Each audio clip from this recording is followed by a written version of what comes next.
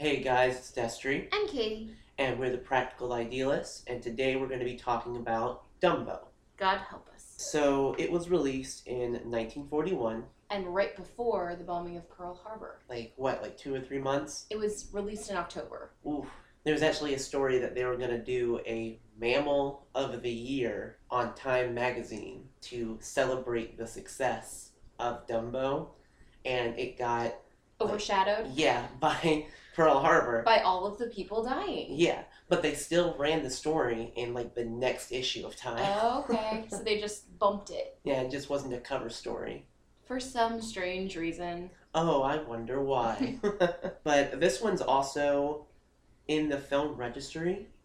I have kind of a hard time with that. I feel like it's because it was a departure from the normal Disney stuff. Mm-hmm. So they're seeing it as kind of a progression of his style. Because it was very different stylistically, not just because it was less detailed and less money was spent, but it seems like it's a departure from the direction that he was going with the first three films. Yeah, they were very artistic, and each one kind of improved upon themselves in different ways. Especially Fantasia. Fantasia is just beautiful. And it's fantastical. But it made no money. Which is why Dumbo came around, because they needed something quick to drive revenue. Mm-hmm. And kind of bolster the studio while the war was really beginning. Once America, was jumping into. Mm-hmm. And I thought I saw somewhere that the release into Europe was pretty much canceled because of the war. The same thing happened with Fantasia and Pinocchio. That's why they did so poorly, is because they didn't have any foreign markets giving any of their money to the movie. Mm-hmm. This was a very, very bad time. Just horrible time. Yeah, it was a horrible time for everyone. But it also happened during the cartoonist strike. Yes, this was the movie that came about during it. They had the story basically ready to go, and they had some very rough animatics started for it, and then the strike happened. Which we talked about in the prelude to this series. How his master artist, Art Babbitt, really kind of, in Walt's eyes, turned against him and just turned into the embodiment of evil. And turned the entire studio against him. Yeah, everyone went with him. Even though he was one of the higher paid people, he saw how everyone else was being treated and how they were getting paid, and he's like, this is ridiculous. It's usually associated with the loss of the family atmosphere that they had. And that was something that they said in the documentary I watched, that Walt really felt the loss. Mm-hmm. And he, number one, he didn't understand why everyone was doing that, because to him, nothing was wrong. But number two, this was the first time when he started keeping tabs on his employee. And, there was someone who said that they were a secretary for Walt Disney, and she was told to pull the files of everyone who had been on strike. And they, kept the files in a separate cabinet or something. Wow. So that they could keep an eye on these people. Jesus. The beginning of his suddenly looking over his shoulder all the time, which continued through the rest of his career. Right. And actually the clown characters, specifically after they used Dumbo in the act. And they're talking about they're going to go hit up the big boss for money. Mm-hmm. That was supposed to be the cartoonist? Yep. That makes sense. Yep, uh-huh. And if you have an opportunity, Google or YouTube Walt's speech to the cartoonist. He made everyone come to the auditorium that they had, and he gave them this speech about how, if some people don't think that they're getting paid right or treated enough, they're just not working hard enough. And it is insane listening to what he had to say. It's really interesting, though. And it makes you wonder whether or not he was trying to be a condescending douchebag, or if that was literally just who he was. Him, trying to explain to them how he really actually felt. But it is telling, too, of the time, the American dream, pulling yourself up by your own bootstraps and making a way for yourself. And if good things aren't happening to you, it's because you're not trying hard enough. And no union can help you with that. And no union can help you with that. He had already signed with, essentially another type of union. I forget what it was called, but the people kept asking him to sign with the new, reiterated version of it. Mm-hmm. And he's like, I'm already with a quote-unquote There's union. No need for that. Yeah. All of my people are happy. Why would we need a union? We're a family. Yeah. So yeah, it's just interesting to think about it in those terms too. But the fact that this movie was coming out in such a harsh time in history, Like, it must have been really special for a lot of people to be able to go to a movie that wasn't about war propaganda and wasn't about how to keep yourself safe and this is all of the horrors that are happening in Europe. Like, let's go watch a fun movie about a little elephant who doesn't talk. Right. And this is probably one of the shortest of the Disney features. And actually, his distributor, RKO Pictures, which he stayed with up through the 50s, gave him like an ultimatum. They said that you can either cut it down to a short subject or we're going to release it as like a B movie. And he's like, no, I'm not going to do either I'm one not of going those. to do either of those, please, and thank you. So they ended up releasing it exactly how he wanted it. As usual, because he always somehow manages to get his way no matter what. It's amazing to me learning about this, that he screwed everyone over. He never does what he says he's going to do. He always goes over budget. He always goes over time. And yet somehow everything still gets made. It's crazy. It's really, really good to be a white man in 1940. It really, really is. And also to have someone really smart at your back. Like, he seemed to have a talent for collecting talent. And, like, loyal people, even though he didn't really think commanding so. Loyalty. So, yeah, interesting that this movie was ever able to come about after all of the failure. And this was from an established property, right? Yes, it was a story that was released on this weird toy that had moving images, like you would like turn a handle or something, and it was only supposed to be like 3 pages and 4 images or something like that. Like, it was a very short little story, and I guess there was something about it that just caught his attention. Because, I mean, I looked into this roll-a-book concept, and I couldn't even figure out what the hell it was. They have, like, maybe a diagram, a diagram on, like, Google Images that you can look at, but it's not very well detailed, and it doesn't really explain to you what was supposed to happen with it. It was a very odd It just seems like it's one concept. of those, because they kind of have something similar now where you can kind of push a button and suddenly things start shifting. I feel like that was kind of what the idea was. And this was one of the first of the Disney canon to be released on VHS. It was released side by side with Alice in Wonderland, and I need to make a quick correction. For some reason, my brain told me that it wasn't until Michael Eisner became the CEO of the company that they started releasing these on VHS and Betamax and Laserdisc and all those fun little 80s formats. But this was released in 1981, which was like a full, like almost 4 years before Michael Eisner was the CEO. So in our last conversation about Pinocchio, that was one of the first to be released under Michael Eisner. And this, I guess, was the first to be released under, I guess, Ron Miller. And it also looks like Walt Disney was never interested in the movie until people literally baited him for it. I mean, you said that they, like, wrote it in, like, installments and, like, threw it at him. And then he finally came at them and he was like, okay, fine, how does it end? Just do it.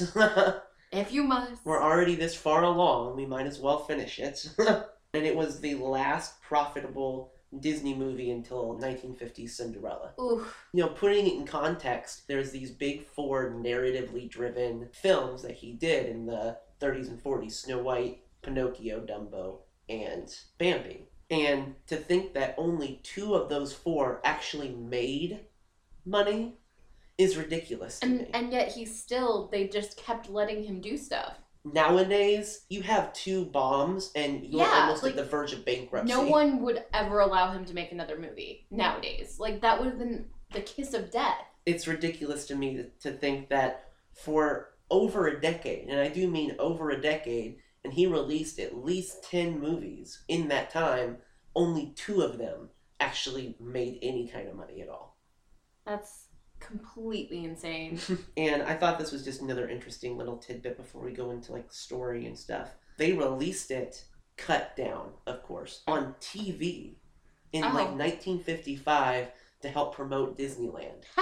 Of course they did. And of course, the voice actors for this, you see 2 regulars featured, one of them getting their start here.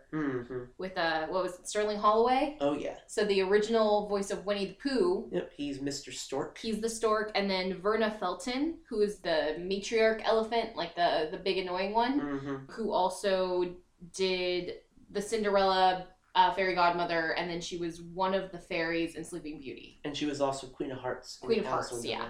So he's already starting to reuse people that he loves. And then apparently Mel Blanc is once again uncredited. And I think it's mainly just because the same hiccup that they ended up using for Gideon in Pinocchio was reused for Dumbo during the pink elephant sequence. Of course. So he is technically in the movie. I also thought that this was interesting, that Cliff Edwards, who was Jiminy Cricket, was actually the main crow in the crow ensemble. The very racist crow ensemble. Who they called Jim Crow. Oh my gosh. All the way through production. Because it was easier shorthand. So since we're here already, let's address this.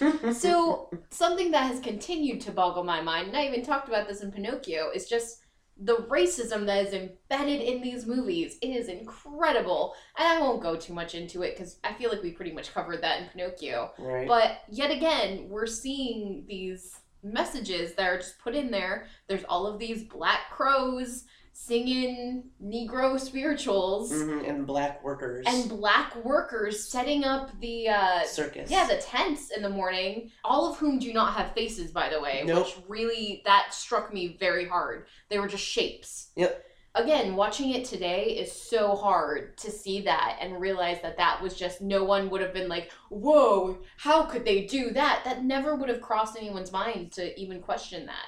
There's a debate whether or not the crows are a progressive stereotype of black people versus a harming stereotype of black people. Because they're actually intelligent as opposed to a lot of the other characters in the film. And they talk about, believing in yourself. Like, they're the ones that promote, like, the main moral of the story. But isn't that still kind of a stereotype of the beloved slave building up the master? I guess so, yeah. Technically they're not enslaved because they're crows, but still, like, it still makes me feel uncomfortable. And I mean, besides Cliff Edwards, who was definitely not black, being the leader of the band here, the Hal Johnson Choir, okay, which was, an all-black choir, was actually the other voices of the crows. Okay, so they actually had black actors doing the voices, which probably would not have happened a lot in that time. Right. So at least there's that. They're giving people work. Even if they had a white guy leading the black people. Yeah. So yeah, it's just yet another instance of the racism that we're seeing. And even, like, not just black racism, but some of the Italian stereotypes you see repeated here, you saw also in Pinocchio. There's a lot of cultural stereotypes embedded in these first three movies that wow. It's a lot. It really is a lot to see now. And I think that probably the most telling one, because we talked a lot about, like, subliminal messaging in the other ones, where it's like these really quick frames of animation where it's like, that's a little bit questionable. Right. But in this one, there was a lot less of that, which I do appreciate. Like, when they were racist, at least they were open about it. But I think that the most telling little quick frame is that they have, like, a gorilla, like a black ape. Oh, yeah. In one of the circus cages as they're, like, showing parading them off through the town. He's, like, banging on the bars and doing his job.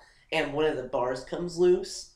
And instead of deciding to, rip the rest of them out, he puts the bar back. Which may or may not be. I mean, you can read into that as you will. You can read into it, but it also could just be like, oh, I'm just doing my job and I made a little mistake there. It was just a really interesting moment that the black ape chose to stay in his cage. I love that all of the cats in the circus just did nothing but sleep the whole time. Oh, yeah, definitely. Like, they were just laying around doing nothing.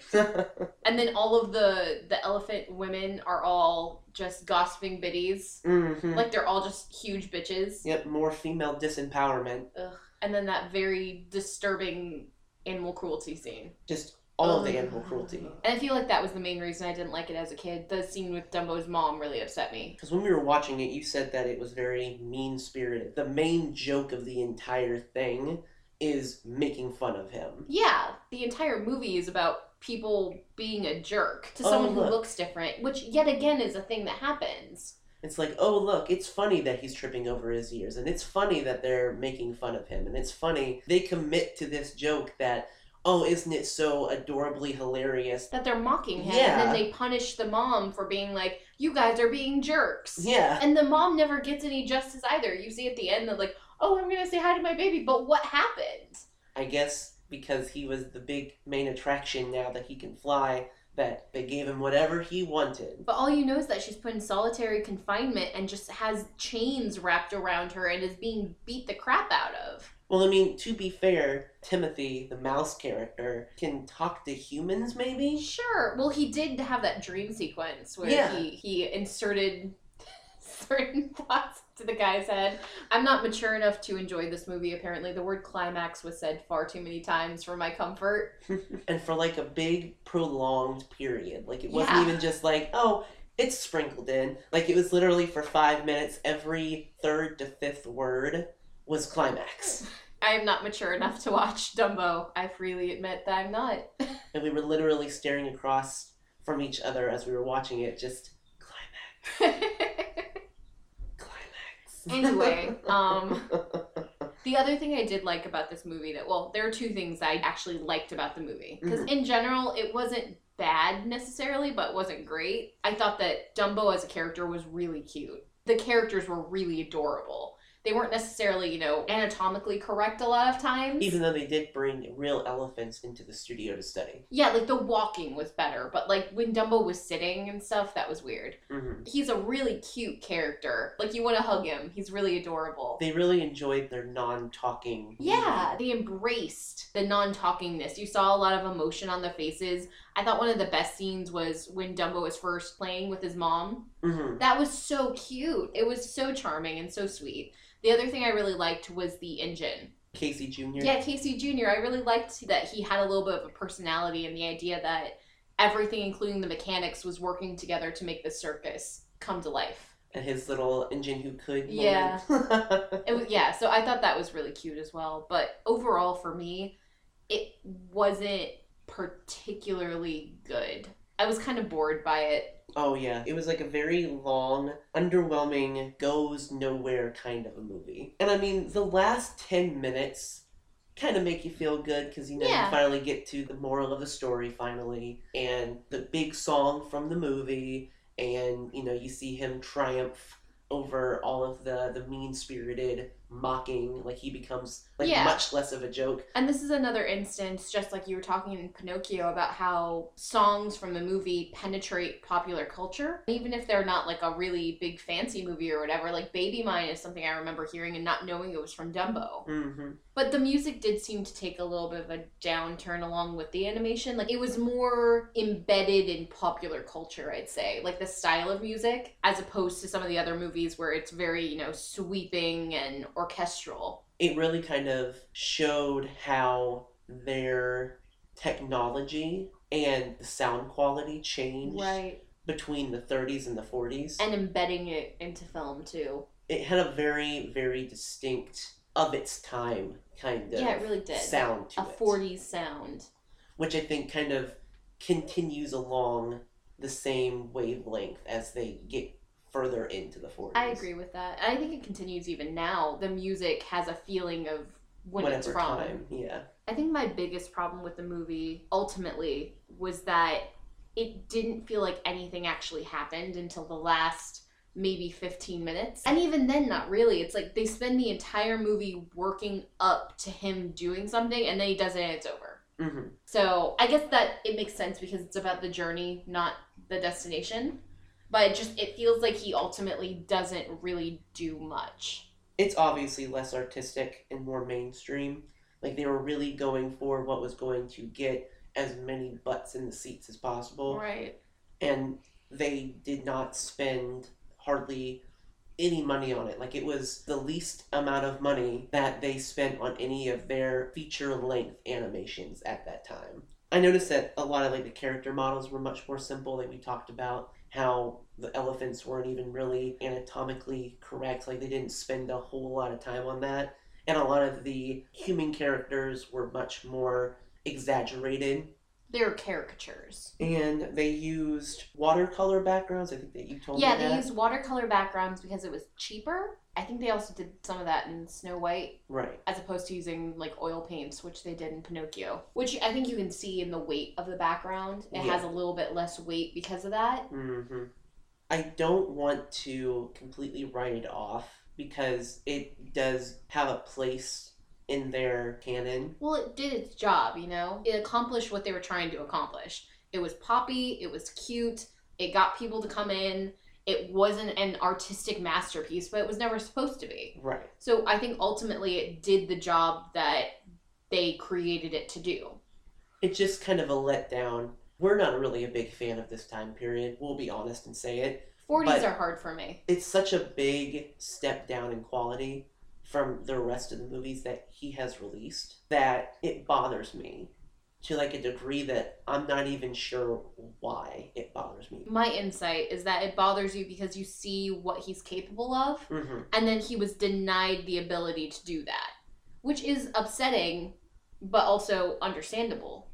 Because he keeps doing these things and no one's appreciating it. Right. So if no one can appreciate him at his best, then he's going to have to dumb it down for the rest of the world. And I feel like that was kind of the beginning of the end as far as his current state of mind. Well, he was becoming disillusioned, I think, realizing that everything that he accomplished with Snow White was never going to happen again. That something that he cared passionately about and that he put the work and detail and time into, he kept trying to recreate that, and then he never got the same response as he did to Snow White. And suddenly he's not really overseeing this silly little cartoony... Well, he's starting to get sucked into the business side of it too, rather than being the person who's overseeing creative aspects, and he's no longer animating anything himself. He's not putting his own hands into it. He's the one who's going off and smiling at press and reassuring people that this is going to happen and signing contracts, and he's also been disillusioned with his artists. So I feel like this was the tipping point for him as far as realizing that he was no longer in the same business that he started in. And I think that kind of contributed to the fact that he was less involved in the animation studio, specifically after Cinderella, mainly because he was focusing on Disneyland. But I think that he's like, well, I gave them my all, and none of that was... They didn't want it. Right. So I made this silly little cartoony movie, and it did really fucking well, so I don't really need to give them 110%, because even my 80-90% is just as good, apparently. Yeah. And I think that was part of the reason why he had such a hard time when Sleeping Beauty was denied its box office return. That was his pet project. That was probably the most elaborate of the movies that they produced in the 50s. He was very, very involved in trying to make it an exclusive experience and an artistic feat. It is interesting. It's demoralizing. Yeah, and it's interesting that he puts the work into making it artistic and beautiful, and those aren't the movies that people of that time loved. And yet suddenly now we're able to look and like, wow, these movies are so beautiful and fantastic. And it makes you wonder if they were released now, what the difference would be. Just an interesting thing to think about. Yeah.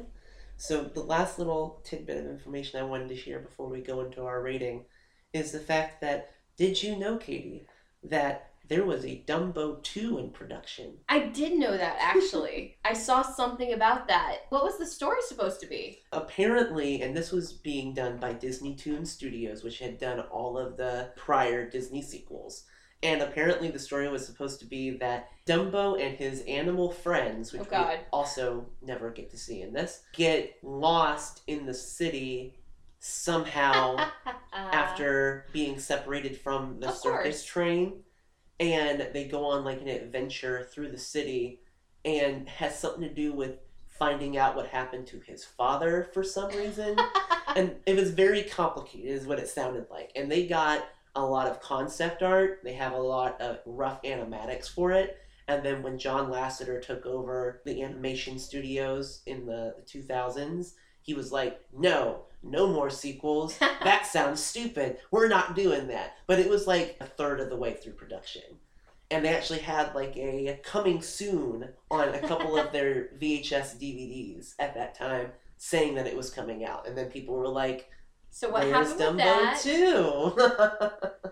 Well, and now we have the live action movie coming out actually this year. Yeah. With a whole bunch of famous people, and it's more about the humans than about the elephant. What it sounds like to me is that they're trying to make Pete's Dragon again, because they did a live action film of that here, I'd say about 5-10 years ago. I actually forgot about that. And it didn't really do well.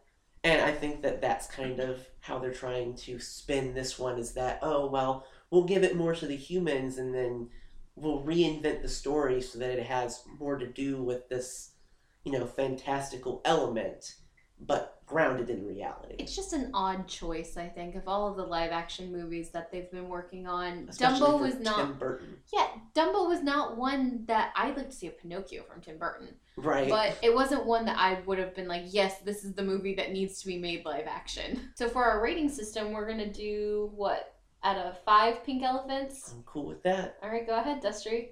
Out of 5 pink elephants, what would you give Dumbo? Out of 5 heffalumps. Let's see.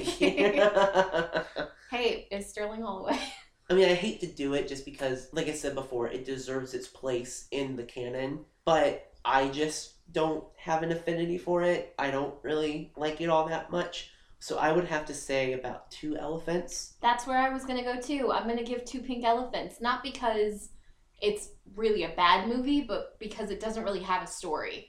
Mm-mm. And for me, I at least need a story to watch. It has to be more than just cute. So yeah, I'm going to give it 2 pink elephants. I mean, in my opinion, it's one of those movies that you show your young children, they're not going to be frightened by it, maybe the heffalump scene, but I feel like it's good for younger kids. Yeah, like there's not really much, unfortunately, to appreciate about it from an adult standpoint. Yeah. Besides the history of it, which we've gone into in depth here. And even that's kind of run-of-the-mill as compared to Pinocchio and Snow White. It's underwhelming. That's the best way I can put it. I agree. It's definitely the most underwhelming of the feature, narratively driven animation from the 30s and the 40s. Well, I haven't finished that, so I can't agree with that or disagree.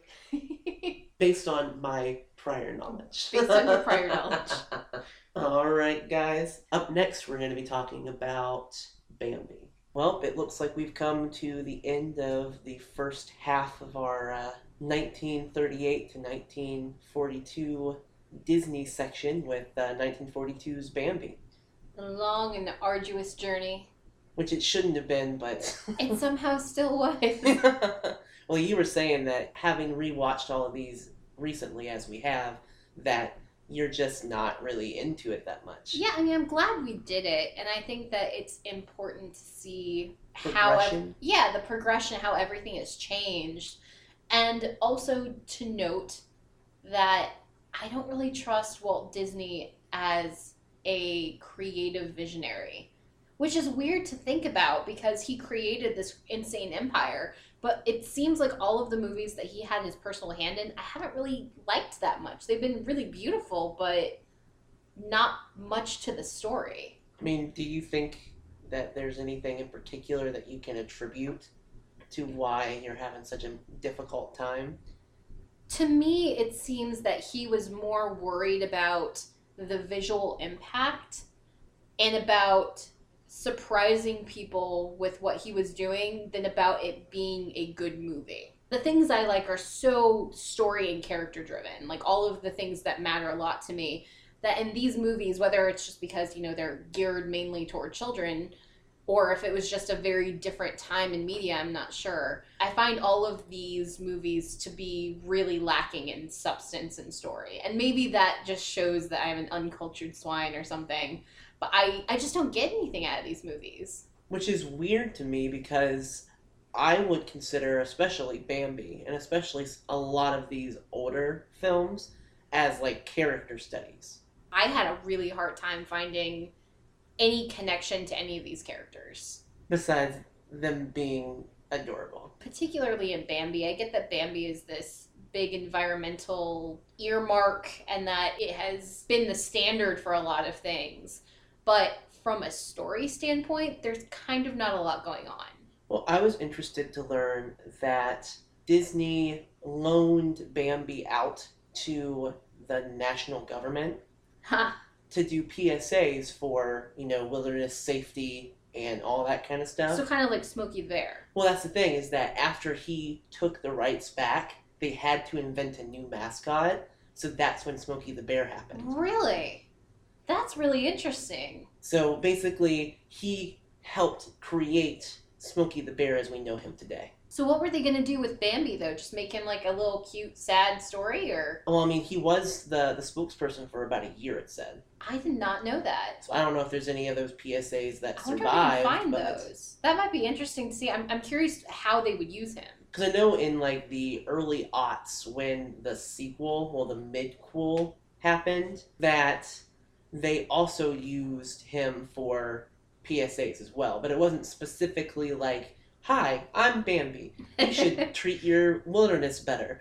It was like showing scenes from the movie. Oh, I kind of remember that. And then at the end, it like started with the fire, and it was like, don't let our forests be once upon a time, or something like that. I feel like I remember during Saturday morning cartoons, they always used to have like the be safe, kids, and do the right thing type of commercials. Don't do drugs. I feel like I remember one that had some scenes from Bambi, and it was something like, go outside today. That might be completely made up, but I feel like I remember something about that. It's very, very possible. Also, this one, going along with the trend that we have established thus far, is also archived in the National Film Registry. I understand this one more than I understand Pinocchio, I think. This one has more of an artistic impact for me because of the fact that all of the animals are so intensely drawn. I feel like the animation is a lot more beautiful and detailed than it was in Pinocchio. I mean, it's definitely much more of an art film than any of the other ones have been. It punches more of a visual impact. It's kind of like a contemplation, or, a meditation, if you will, of like nature and animals. Well, and I think that in that respect, it does a good job. Like, it definitely makes you feel like you're getting a little slice of life for them. And I think that they do a good job of instilling fear early on in the audience without knowing what it is you're afraid of, like knowing that there's danger out there. It's so unassumingly beautiful and tranquil that you know that in order for a story to develop in some kind of way, that there has to be a certain amount of threat. Well, I think that we as humans are able to look at this movie and kind of have an idea of what's coming, even if you didn't know what the storyline was. Mm-hmm. Like, there are deer in a forest. But we as an audience, I think, know that something bad's going to happen. So whether it's a wolf coming and attacking or whether it's a human coming and attacking, there was always kind of a preparing for threat. And that could just be that I knew it was coming, so I'm like, oh God, it's coming. When is it coming? Which is weird because you never really see it on screen. Yeah, and everyone always gets like all messed up, like, oh, Bambi's mom's death, but nothing actually happens. Well, I think that when we were watching it, you were looking up facts about it, and you found out that originally Walt Disney wanted man to be engulfed in the fire that is started at the end of the film. He was going to get killed by his own hubris, essentially. But they made it so that man was this unseen threat. Constant threat. Yeah. The idea that occurred to me was that man usurps nature, whether it's directly or indirectly. Yeah. There's nothing that we as humans can do, barring not being awful. Right. But I mean, it's just like the natural progression of the human race is always going to destroy something as it creates something. Well, and it's also interesting to note that the original source material for this movie is a book written by an Austrian author who actually self-exiled himself from Austria during the Nazi occupation because he was Jewish. And all of his books were put on, this is the list of Jewish authors. I mean, I would be hiding too if my name was out there. Like, actually on a list somewhere. Yeah. So he wrote this book intentionally for adults. It was kind of like Watership Down was more for adults than for kids. It's hailed as one of the first, environmental novels. I'm finding this book really interesting. I'm trying to find an English copy out there for myself. And what I thought was interesting is that in the book, there is apparently a character that was initially intended to be in the movie, and they decided to scrap it. It's like one of Bambi's cousins or something, and he gets introduced to a human who comes and pets him and feeds him and is really nice. So the next time he sees a human, he goes up to it and they shoot him instantly. Oh, that's nice. And they were like thinking about including that in the movie, but again, they made that decision that they never wanted to see Man again. So in the book, there's a lot more about Man being this omnipresent evil, which I think is also interesting considering who wrote it. His name is Felix Salten. Yes, and he is better known in the German-speaking world for writing erotica. As you do. As you do. If you can't make any money off of your chronicling the life of a roe deer. That started a big issue for kids because they had to change the name of the deer in German speaking because the red deer doesn't exist in Germany, but the roe deer doesn't exist in America. Like, look up the deer controversy. It was really twisted and interesting. Add that to your search engine history. Bambi, the deer controversy. German deer controversy. So the movie premiered internationally, which was a big change from Pinocchio and Dumbo, and I think Fantasia as well, because, Britain was embroiled in World War II long before we were involved in it. So that was what has historically attributed to why none of the films after Snow White did as well as they should have. Because of the war. Right. The fact that this one premiered internationally, the first showing of it was not in New York or Los Angeles, but in London, I think it said. Interesting. So it's a weird time to be releasing your art film. About baby deers getting orphaned. Right. In London in 1942, the middle of World War II. During the bombing. Yeah. It did lose the studio money, which... Big surprise. Right, exactly. It went way over budget. They worked on it starting the year prior to when Snow White was released. And by 1940, it was already at $820-something thousand. And they had a little, Disney zoo at the studios that the artists could go to and study the animals that they were working on, so that they could get a more accurate view of all of these animals, which I love the idea of being like, I'm going to go to the zoo at work so I can go draw me some deer or a skunk. And there was either a critic or somebody at the animation studio that basically called them out on how poorly animated, especially in Snow White, their animals were. And the quote is, they move like a sack of flour. That was the biggest insult in 1940, is that their deer moved like a sack of flour. I bet Disney took that really personally, though, with him having such high standards for his animation. Mm-hmm. He was probably, really upset by that. Here's the really sad thing, is that it was almost profitable. I think that the budget ended up being $1.7 million, and they only made $1.64. Oh, so it was so close, but a couple of $100,000, especially in 1942, that's a lot of money to lose. Oh, yeah. So you would think, looking at the numbers nowadays, that, oh, well, that's not too bad, but adding in the fact that all the movies prior to it had lost even more money, it's really wow, now I understand why they stopped doing feature-length animation after this point for at least a good 6 to 10 years. And they intended for it to be the second one that they released. They wanted it to come right after Snow White, which I think kind of goes to your point about why it feels so artsy and slow, right. Because that's kind of the way that I feel about Snow White. Mm-hmm. Even though there was no distinctive narrative in Pinocchio, it was just kind of a whole bunch of vignettes of little story structures. But there still was more of a story. And even with Dumbo, even though it was a cutesy little whatever the hell movie, it was not only a half hour less in the runtime than any of the other ones had been, but there was no big expectation for that one. Mm. And you could tell that immediately with the animation quality, which we talked about earlier. Where did this come from? Especially after Dumbo. What the fuck? It feels a little out of place. Which is the way I felt about all of the music in the movie, too. It just doesn't feel like it belongs there. I think that when you were looking it up, you said that this was one of the first ones to integrate, non-diegetic sound. Explain that. Well, basically what diegetic or non-diegetic sound is that when something is diegetic, that means that in the world of the film, it's happening. Gotcha. If someone has the radio on in a film, and they're listening to the music that's on the radio, that's diegetic.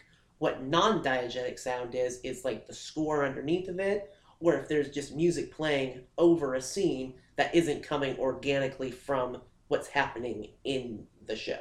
The characters have to be actively participating in the music. Right. Gotcha. So in Bambi, it's more of a soundtrack than actual, like, music in the movie. Right. It just feels like it doesn't have a place in the world that is created of Bambi. That music doesn't feel like it belongs there. In Snow White, we talked a lot about how the soundtrack was kind of playing to them knocking on the door or them stepping in or out of the room. And they kind of worked their way out of that with Pinocchio, and especially Dumbo. Now this is the return where when Bambi's frolicking in the wood, the animation is timed to the swells of the music. Yep. And like the rain song, even though it is a song that has lyrics and is sung, at the end especially, you see how the raindrops are making the different instrumental noises. Mm-hmm. All of these old-fashioned ideas aren't being put back into effect in 1942, and it just... He's style regressing. It feels out of place. Like, it just doesn't fit. Especially the social climate of that time. Oh, yeah. A lot of the issue that it had when it first came out was that it abandoned the fantasy aspect that he had cultivated with the previous films. That was something that stood out to me, too, is like, this movie is coming out during a war, right? So...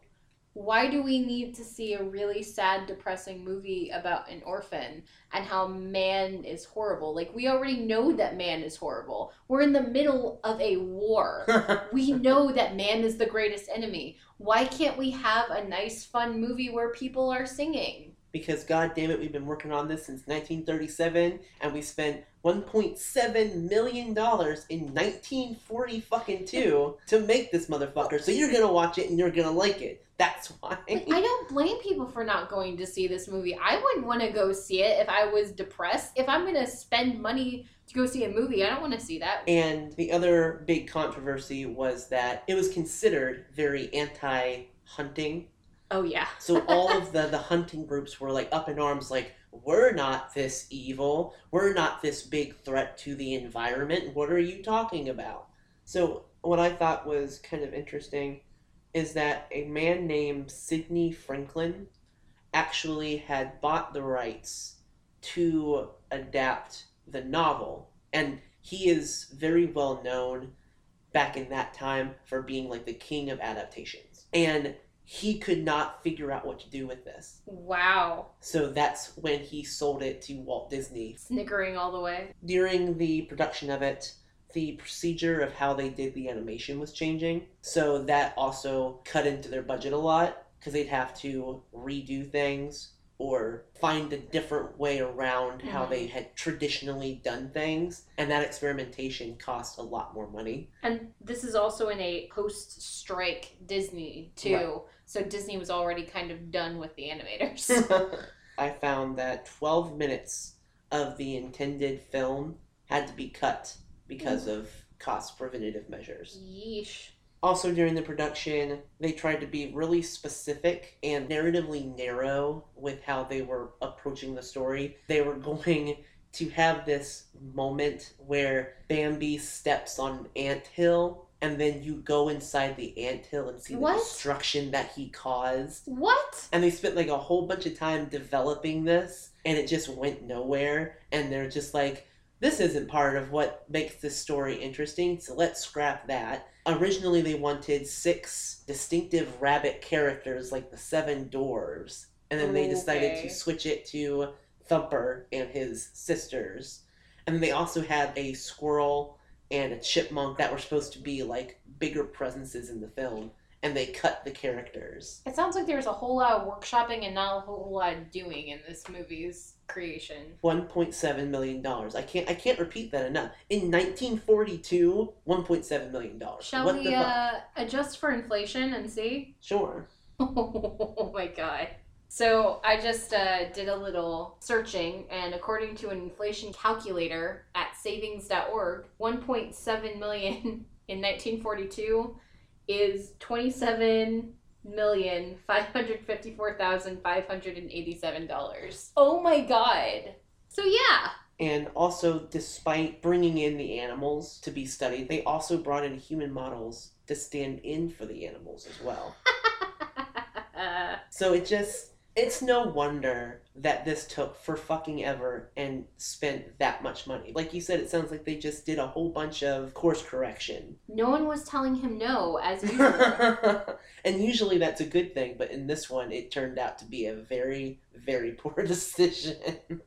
But what I will say is that child voice acting, man, that was a fucking adorable. It was really cute. It was effective. I don't even think that children of this day and age could repeat the caliber of that voice acting. Well, children of this day and age are too professional. The kids in that movie are just so earnest.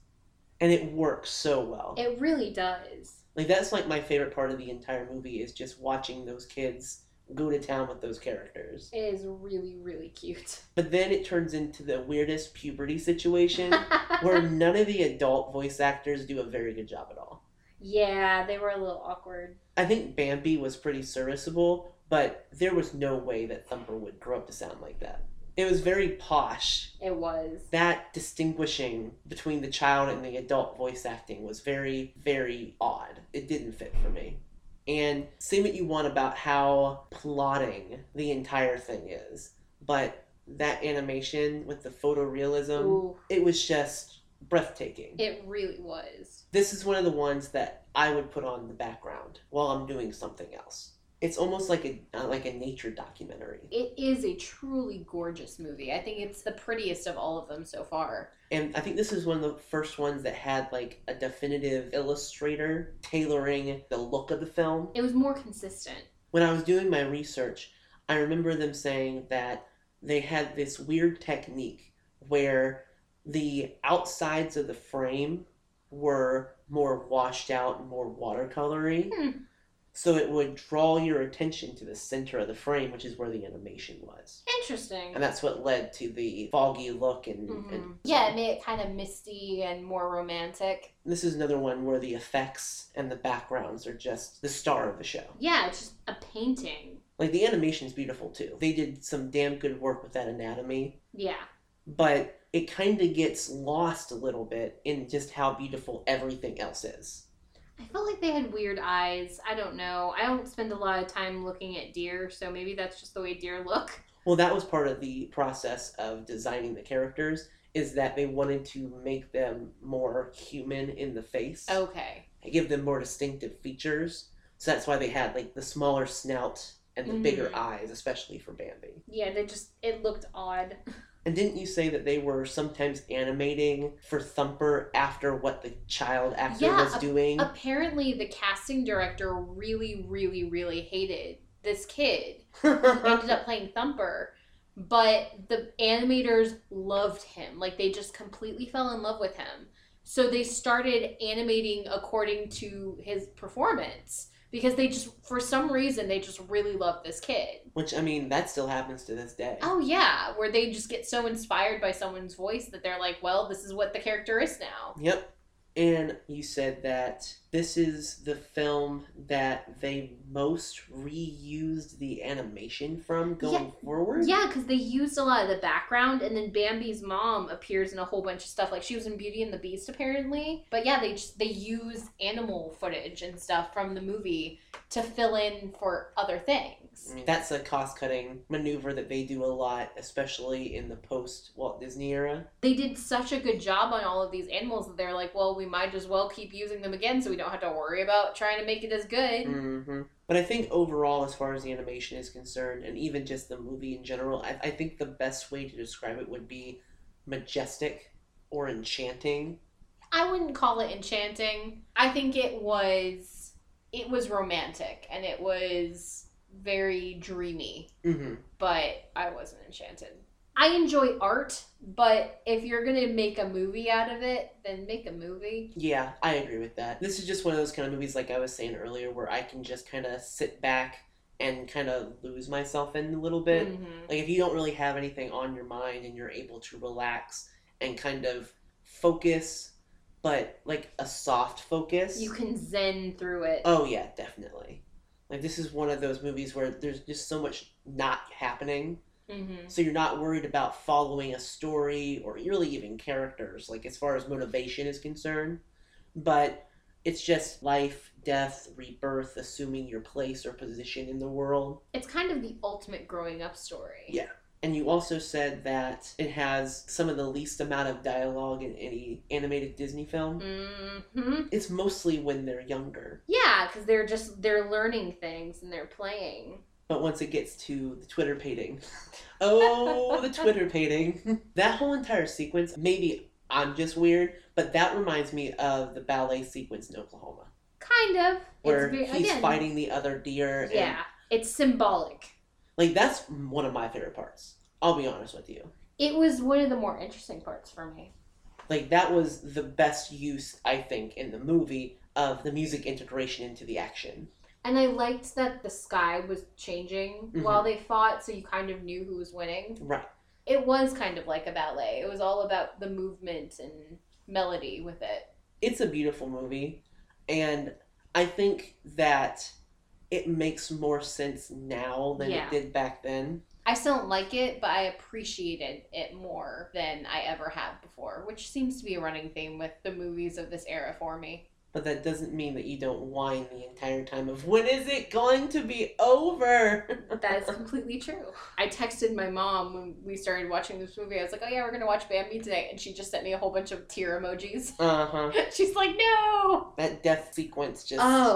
Oh, it still hurts. It's still not as bad as Lion King, but... Well, you actually see the body in Lion King. Yeah, you see the thump. You feel it in your soul. But I like that it is so effective without anything actually being seen. Like, again, kind of like with the Snow White, the hand dropping with the apple. Like, you don't really see anything, but you feel it.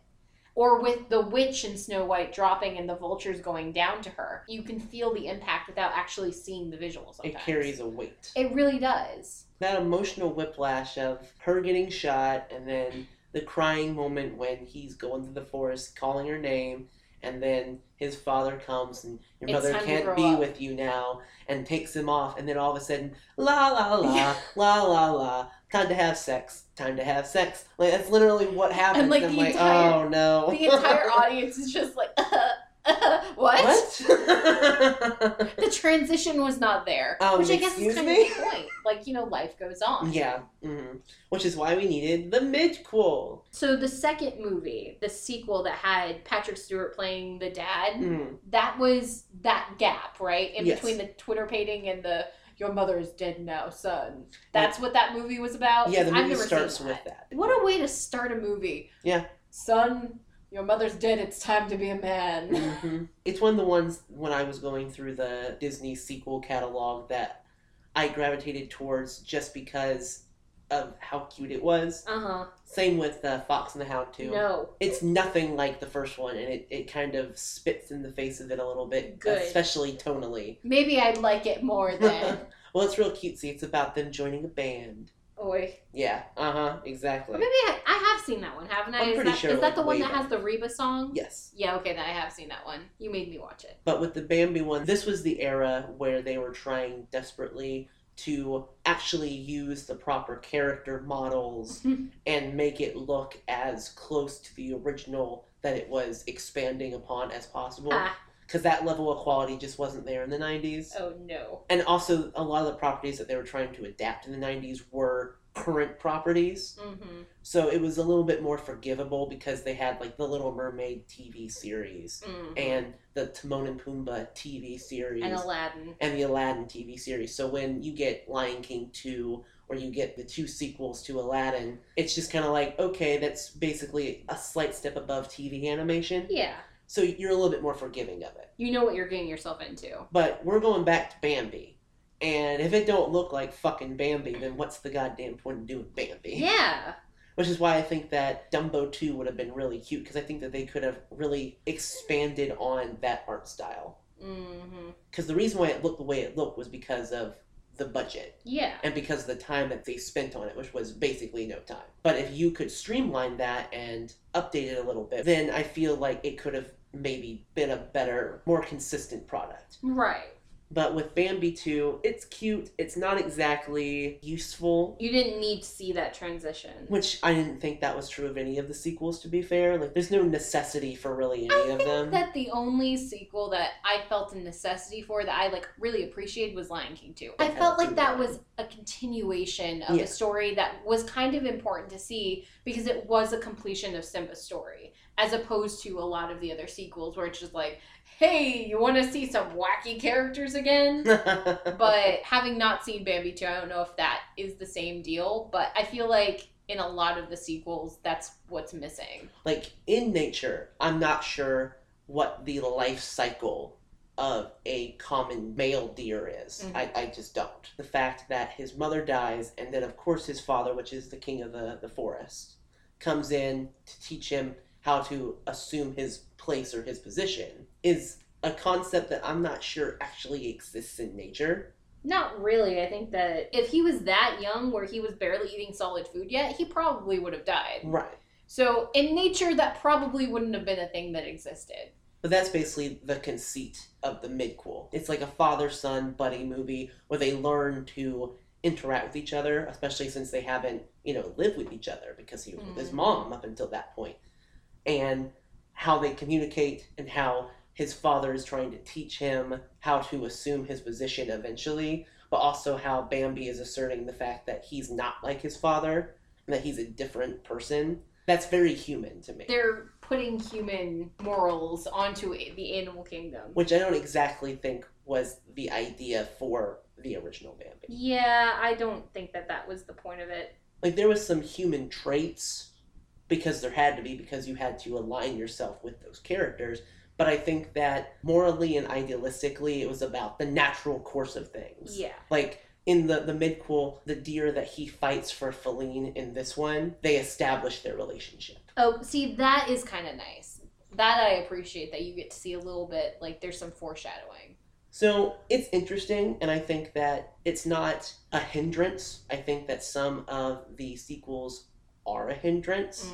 Like Little Mermaid 2, Hunchback 2. It destroys what was built. And I appreciate that it was one of the last ones, I think, that was released before John Lasseter came in and cut the whole project and started shutting down those studios. That they were very particular, especially about the animation, but also that they wanted it to be an extension of what the original had done, as opposed to, well, we need to use this property to make more money, so let's just throw something out there. Right. Which I think that the only one that bridges the gap between being a decent sequel, a decent enough sequel, and one that is just kind of cute for the kids would be Lady and the Tramp 2. Yeah, that one was kind of fun. But otherwise, you get like the good ones like Lion King 2, or you get Hunchback 2. Like, there's no in between. Well, I'm glad that we are starting to move out of this section. I'm just ready for Cinderella. Can we just skip Cinderella? I need something that isn't going to hurt my soul. Soon enough. It has been a very intriguing undertaking. It's going to be interesting continuing, and I'm curious to see how I feel about all of the rest of the eras now that I'm getting a feeling for what this franchise and what this company was created upon. Mm-hmm. And, going forward, Walt Disney had a little bit less to do. Well, he was busy with Disneyland, right? So seeing his producer influence is probably going to be a lot different than seeing his essentially directing influence. Well, it's nice to see also how as soon as he took his own creative control away from it, you started to make money again. But also, it was a different era. Yeah. Because the 50s were more booming. Forgiving. Yeah. There were nothing but kids in the 50s. Yeah, exactly. So there was a lot of marketing potential. And the fact that I wouldn't even describe a lot of these as children's movies. Yeah, they're more adult, artsy, weird things. Like, yeah, we have a princess, and yeah, we have, a kid learning how to be responsible, and yeah, we have, a cute little movie about elephants that can fly. But it's all morality tales. Yeah, like, it has something that adults are going to grasp onto somehow. And I feel like they're more accessible from Cinderella onward. Mm-hmm. I would not sit a 4-year-old down with Bambi. Like, I would No. not do that. They wouldn't pay attention. I don't think they would pay attention to any of these. Maybe Dumbo just because of the bright colors. Maybe Pinocchio, too. I guess, but isn't that a little bit dark, though, for a 4-year-old? Well, depends on the 4-year-old. Yeah. It's funny that these are such a mixed bag, but they're also very coherent and cohesive. Mm-hmm. It's not what I expected. No, definitely not. So we have been essentially enjoying ourselves. Yeah, finding some way to find some enjoyment. I hope that you're enjoying it just as much as we are. Hopefully more, because you're not the one that has to watch them. But I guess the last thing that we gotta talk about is our rating. Does it need to be out of 5 dead moms? You should see her face.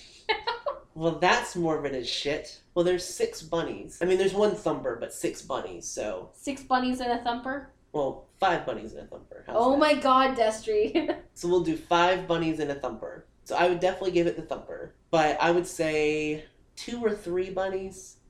Yeah, that's about where I'm at. The thumper is optional. I'm at 2. It was a pretty movie, but there was nothing there. I was really bored for most of it. I kind of glazed over for a good chunk of it. I mean, like I said before, it's kind of like a meditation or a contemplation on nature and animals and their place in the world and in the universe, and it tries to be much deeper than it actually is. So it's a movie that might be fun to watch when you're high, is what I'm hearing.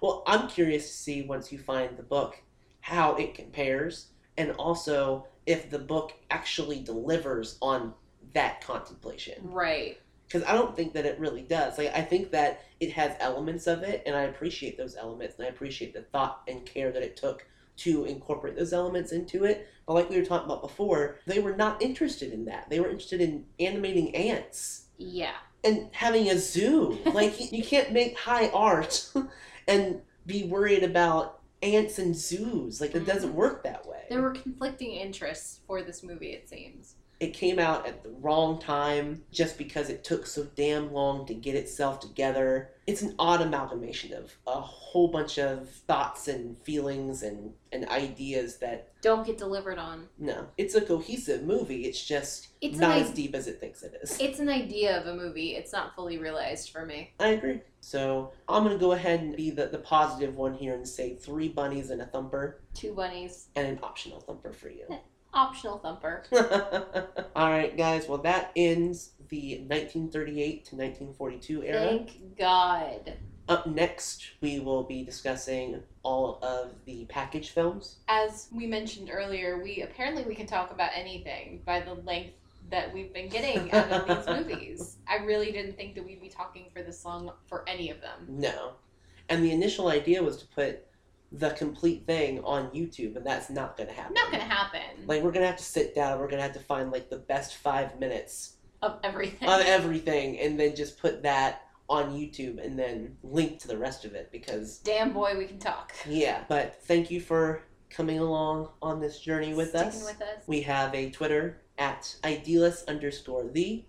We also have an Instagram, which is The Practical Idealist, or our names, Destry and Katie. And we look forward to continuing this journey. But do we really? And it'll all be worth it when we finally reach the promised land of Cinderella. It's a struggle. I'm riding the struggle bus right now. I think that, we need to talk honestly about our journey here, and I'm struggling. I'm struggling hard. Because I've been through these somewhat recently, I was more prepared, I think, than you were for just how milquetoast they were all. So it hasn't really fazed me the way that it's fazed you, but I'm not feeling it. I don't think you made a bad movie here. Like, this batch has been all decent. It's just nothing that's stuck out as, like, a classic to me. Yeah. Besides the history behind it. But, of course, anything made in the early 1900s here is going to be history, so that doesn't really count, I guess. Yeah. I mean, we're going to make it. Somehow, some way. Alright, guys, we'll see you in the next one. Bye.